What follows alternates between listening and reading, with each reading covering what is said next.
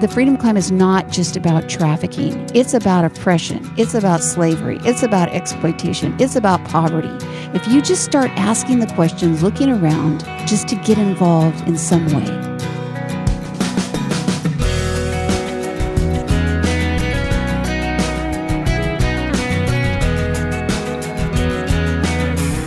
That's Kathy Anderson, and she and nearly 50 other women are about to climb Mount Everest, and you'll hear about it today on First Person. Welcome, everyone, to this week's edition. I'm Wayne Shepherd. You'll meet today's adventurous guest in a moment. But just before the conversation, please take note of our website where you can learn more of the details of the story you are about to hear. It's firstpersoninterview.com. We have placed links there for you to follow to learn more about the Freedom Climb organized by Operation Mobilization. Again, firstpersoninterview.com. And by the way, today's interview will also be archived there if you have to step away and want to hear the whole story. Well, back in January of 2012, a group of women were determined to climb Mount Kilimanjaro, and they did, for a very worthy cause. Now they have set their sights on an even more strenuous climb up Mount Everest, again to benefit victims of sexual exploitation and trafficking. Kathy Anderson is one of those climbers for Operation Mobilization, and recently when we sat down to talk near her Southern California home, I began by asking her about last year's climb of Mount Kilimanjaro. Well, we had 48 women from all around the world. I think we counted, we were from 10 different countries, and we met there and just started this incredible journey. I think when we started out, the hike itself was not difficult. It was a very gradual ascent. But once we got up to about 18,000 feet, most of us started feeling the effects of a lack of altitude, and that's when we started breaking down. But there were just so many things that happened on that mountain with women. When we left and we started that hike, I think one of the most significant things was that the ladies felt as though that they were attempting this climb for the women that were oppressed and exploited in the world. But what they discovered is once they got to the top of the mountain is the things that they were in bondage to. And as they laid those things in their broken state, I mean, when you get up there and you're trekking at that altitude, you break down quickly and it just becomes a mental game. And so everyone had to go to that place where the Lord was really their only reserve to get to the top. So this was a spiritual journey. Oh, it was an incredibly spiritual journey. I mean, it was so significant that when we got down, we were amazed because we had not anticipated the amount of the spiritual side that it ended up being. And it was an ascent of up to 18,000 plus? Kilimanjaro, the top is about over 19. Okay. And you went how far? To the top. Right to the top. There were 43 of us out of the 48 that went right to the top. Oh. And so Uhuru Peak is the actual very tip top, and several actually made it to that very, very highest peak. But were you one of them? I was not. Oh. I had some gals on my team, and I turned around and I looked at them, and I knew they would follow me if I kept going. But I also knew that it was not a good choice. That's to keep good leadership. Going. Yeah, yeah. It was when they are as white as a sheet and stumbling over their words, you know that we better go down. There's a limit there. Yeah. Now you mentioned they were doing it on behalf of oppressed women and children. Yes. Let's talk about that for a moment. It wasn't just to say, "Hey, I climbed Mount Kilimanjaro." Right. It was to bring awareness and raise support. For victims of sexual trafficking and slavery. Yes, and that's such a great question, and thank you for asking. It's the climb part merely is a symbolic gesture of climbing a mountain, of what that means for women around the world to climb to freedom, and it gives us a platform. I mean, when you say that you have 48 women climbing Mount Kilimanjaro, people always are willing to listen, and so that's what we're doing. We just want to be able to get out there and tell the story of what life is like for most of the women of the world. Mm-hmm. And you do this under the auspices of Operation Mobilization. Yes. How does it fit the mission of OM for you to go climbing these mountain peaks? Well, it's a perfect fit, which again, there was another surprise, but OM, it works in all of these countries around the world with the most marginalized, least serviced people. And so those are the women that we want to reach.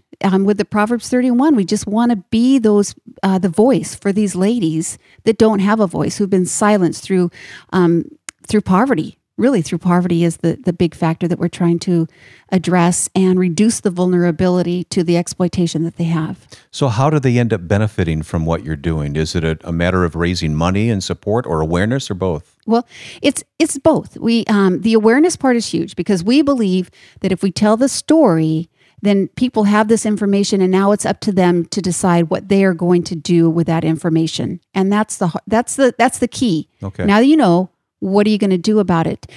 We have identified over 30 projects in the OM world that served the most vulnerable women and children of the world, and they're all over the OM world. OM's in 110 countries of the world, and over 6,000 missionaries on the ground. So we've identified the projects that are specific to serving these women.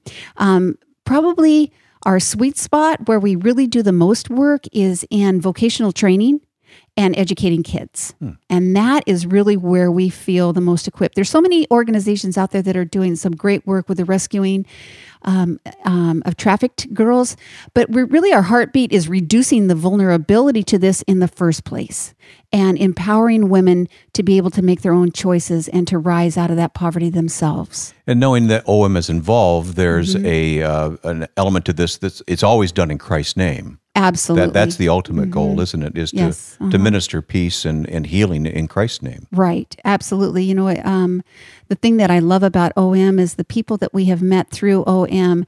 They are true servants in the purest form of the word for the Lord. I mean, they just have that heart where they have sold out. So what evidence do you have that it made a difference? Now, we're talking about last time. We're going to talk about the next time in a few moments, but what evidence do you have that it really accomplished its mission, its goal? Well, we were able to raise, I'm going to estimate around $500,000, about $500,000 from all of the projects and send it out. And so the results are just starting to come into the inbox of how lives have been changed. And I am telling you what, there is no greater joy than to read these stories and to see the pictures of women who now own a sewing machine, and or the kids that are going to school, or the schools that have been built. And it's just, the stories are endless. It'll go on for years, won't it? Oh my goodness. You know what? And they're up in Ghana where prostitution rings are being broken up. And it's just on and on. In Chad, where a group of little widows that their only source of income had dried up. And so we were able to help them, to sustain them through all of this. Otherwise, they just become outcasts. They become throwaways. And so it's just, that's the other beauty of the Freedom Climb, is these projects are so wide and vast and varied. We went to Bangladesh this year, and we walked out into this remote village, and there were these they're tiny. The women are so small, and of course they're covered, and they were sitting at these sewing machines. And now we didn't speak the language, but our interpreter was standing there, and he asked any one of them if they'd like to stand up and tell a story. So one little gal stood up, and she just started pouring out her heart. And as she's pouring out her heart, all of the other women start crying. The interpreter starts crying. We don't have a clue what she's saying, but we start crying. And the story was that they had all had fistulas. And so they had been kicked out of their homes. They didn't have jobs. And so a doctor came to town, repaired the fistulas, and then we brought in this vocational training and brought them a sewing machine and taught them tailoring skills. And they were so, so grateful. And we just got word that class graduated and the next class has come in. So it's so fun to see that it's working and lives are being changed through it. Yeah.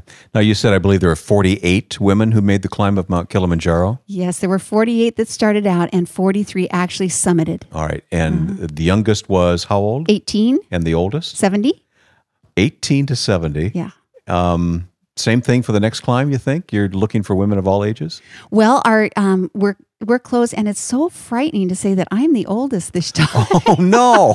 How can this be? I know, that's what I said. How can this possibly be? I just turned 60 this year, so we get to I get to hold the banner. And then I think what's holding the banner? What's that about? That means you're never too old. Oh, You are okay. never too old to just right. step out in faith when the Lord asks you to do something. There's some honor there. Yeah. It's kind of cool. Yeah, I think so. I'm not dead yet. And what are you doing to let it meet? And now we're only a few weeks out before this climb is actually going to be made. April 7th, we leave. Okay, so boy, that's not very far away. How many women are going to make this next climb? On this one, we have 45 from all over the world. Again, we have 21 from the U.S., and then 10 from all different countries around the world, and 9 from Africa. Okay. And how do you choose those who make the climb? They come through. They go through an interview process, and we Training? Because we all live. We're from 7 different states around the United States. We don't have much face-to-face interaction, so it's all up to them. They need to be self-disciplined. They need to get out there and work. I was blessed with a daughter who's a personal trainer, so she whips me into shape. All right. And so, and probably enjoys the process. Huh? Yeah. And so everybody's just responsible to get themselves in shape. Altitude, of course, is the big. Yeah. That's the one that's going to separate the women from the girls. Right. Now, this next one is Mount Everest, but it's not all the way up to. No. All right. We're going to go to base camp, and then we'll summit Kalapatar. And that's a little over 18,000 and look down on base camp, but then we'll have summited a mountain. Coming up, we'll talk more with Kathy Anderson, part of Operation Mobilization's Freedom Climb, climbing up Mount Everest. Next week at this time, an in-home visit with singer-songwriters Keith and Kristen Getty. We want to write something that has a quality to last. And there's a sense of excellence and truth combined. If we can do that well, that becomes, I think Michael Card always said that becomes your protest. It says the thing that you can't say. Known for their hymn, In Christ Alone, we'll have a conversation with Keith and Kristen Getty about their faith in music. Next time on First Person.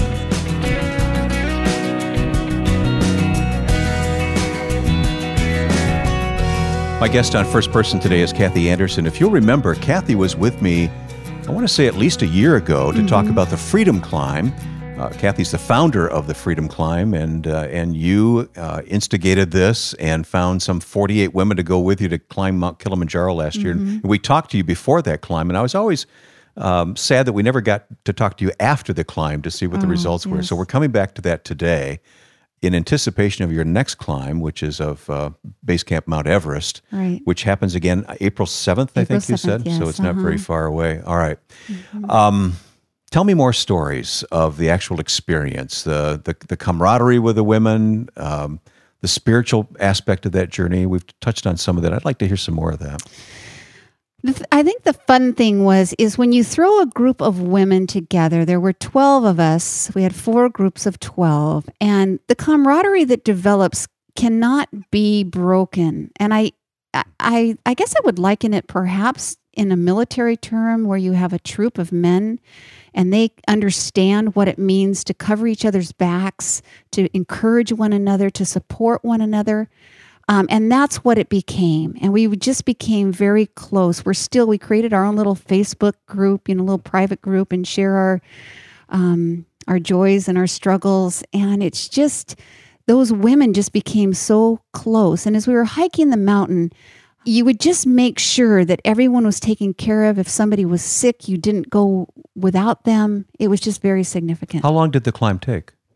It was 4.5 days up and 2.5 down. Okay, this is no afternoon jaunt then. This was major. They make you go slowly. They call it pole pole, and you just go slowly. Is that how you translate that? Slowly? That's it. So you had some guides to go with you? Yes, we had quite a few guides. The trek is hard because of the altitude, but you do have porters that's their livelihood. That's what they do, and they carry the majority of your gear, and they set up your tent for you, and they make sure you have a nice meal.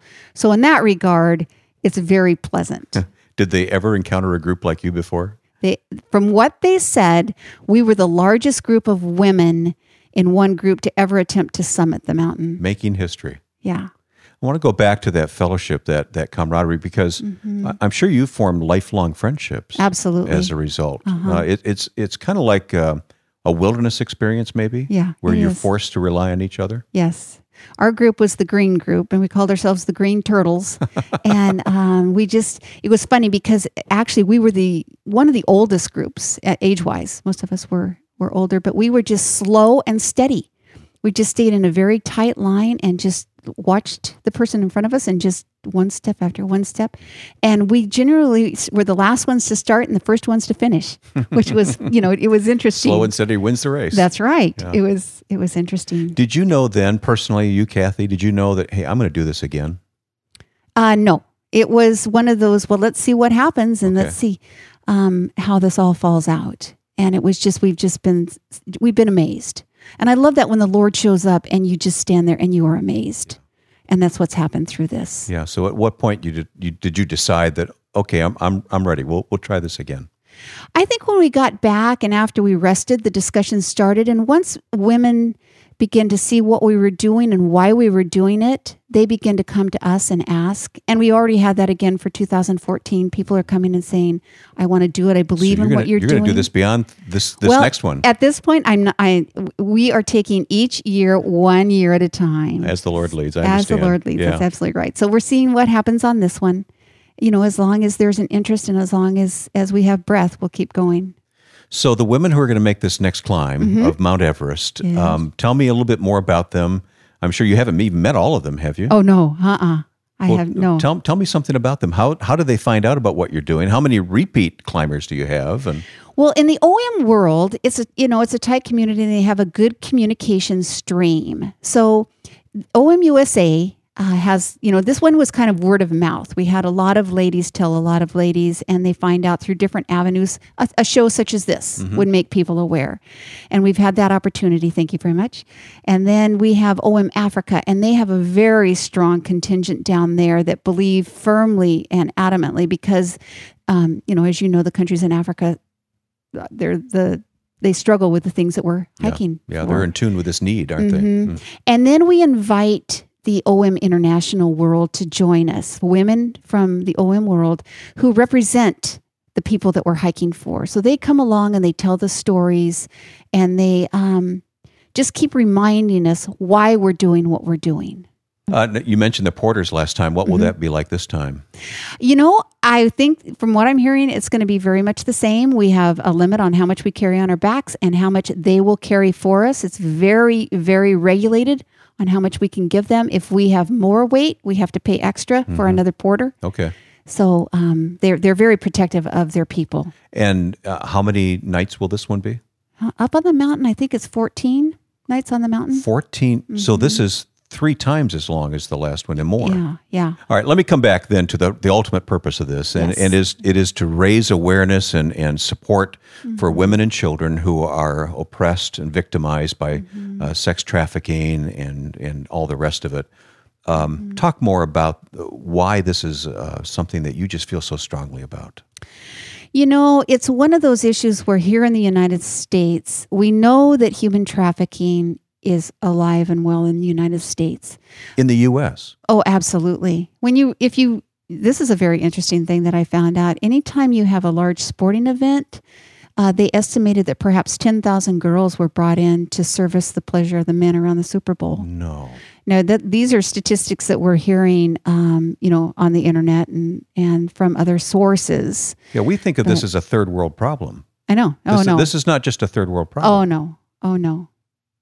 And that's what I think, that's probably part of it, is I had no idea. I was an agriculture teacher by profession. And when I retired, I was working on farming in Africa. And so when this came to view, when the Lord spoke this vision, I didn't understand it. And then when I started reading about the reality of what's really going on, it was shocking. It was mind-blowing. It was one of those moments where you thought, okay, how did I miss this? And then when you start entering that world of research, you become aware of what's actually going on. It's amazing. The book Half the Sky, I think everyone would say it's a must read for everyone. Yeah. Because it's such a strong, persuasive argument and description of what's really going on in the world. And those are the women we don't want to be known as just. The Freedom Climb is not just about trafficking. It's about oppression. It's about slavery. It's about exploitation. It's about poverty. It's about that whole thing, about the prevention. Get to the core of it in the first spot. That's really where we're trying to head. All right. what can we do to help? And how do we get involved? Most of us aren't going to be making this climb with you. You won't let me climb, for instance. I don't think I could do it, but what can I do to help? What I would really recommend is if people go to our website, thefreedomclimb.net, and it's .net. All right, we'll put that on our website too. Yeah. And just kind of educate and find out what we're doing. And while we're there, pray for us. That's one of those things we cannot even begin to discount the power of prayer. In fact, we will have an entire team of 18 women, 10 for half of the trip and 8 for the second half of the trip, at the bottom of the mountain praying for us. Okay. And the last time when we were there, we had a prayer team at the bottom praying for us as well. And they're not just praying only for our safety, but that's important to many of us, but they're praying for all of this situation around the world. Obviously, if people want to give financially, that's another big thing, to be able to equip the people who are out there in the projects and let them do the work that they're doing. These people are working. One gal we met with, and we said, so what's your budget for the month? And she said, she was in Austria, and she said $30 a month. And you're thinking, oh my gosh. And we said, well, so how much what could you do with 3,000? And her eyes just got huge. And it just opens up a world of possibilities and that many more women that they can reach and serve. There's another situation, and this one really breaks my heart, where in one of the countries, and I'm trying to stay a little bit discreet about the countries just for security purposes, but they have orphanages, and in these orphanages, the girls really aren't equipped with life skills. So one of the projects, they have what they call a safe passage. And when the girls graduate from the orphanage at the age of 18, normally they just open the door and say goodbye, but they're not equipped to be able to live life. I mean, some don't even know how to tell time. They would not be able to go shopping. They don't know directions. They don't know how to get on a bus. So this project, in their own little apartments, they take these girls out and they just spend a couple of months teaching them life skills, and they walk around the city and they show them how to apply for a job. What if they could handle more than 2 girls? What if they could handle a dozen? But to do that, they have to have a home large enough to handle these girls, to be able to provide a home for them. So it's things like this. So that's what you're able to accomplish with the Freedom Climb. And we can sponsor the climb. We can sponsor individual climbers. Yes. All that information is on the website. Yes, it is. is. And we will put that at firstpersoninterview.com as well, which will make it easy for people to find the link and information there. It's only a few weeks away, but I'm sure you can sign up to become a sponsor right up to the very climb, absolutely. And after. And after. You're excited about this trip, aren't you? I am so excited because it's just so, it's not about us and it's not about what we're doing. It's just the fact that we're getting on our feet and we're doing something. We heard the story and we're getting up and doing something. And that's what the message that we would want to tell people is just do something. There's no limit to what you can do. If you just start asking the questions, looking around, just to get involved in some way. I find what these women are doing to be remarkable, made even more compelling by the cause that motivates them to come to the aid of women and children who are the victims of sexual exploitation and trafficking. And there is a way you can help. You can decide you want to pledge support for one or more of the climbers and help them reach their goal, offering help and hope in the name of Christ. Just go to firstpersoninterview.com, click on the Freedom Climb. There you can easily find out how to support what these women will accomplish in just a few short days. Again, go to firstpersoninterview.com to lend your support. Of course, while you're at the website, you can also explore the audio archive of interviews you may have missed. Just click on the Listen button at firstpersoninterview.com. Next week at this time, an in-home visit with modern-day hymn writers Keith and Kristen Getty. I hope you'll join us. Now, with thanks to my producer and friend Joe Carlson, I'm Wayne Shepherd, inviting you to join us next time for First Person.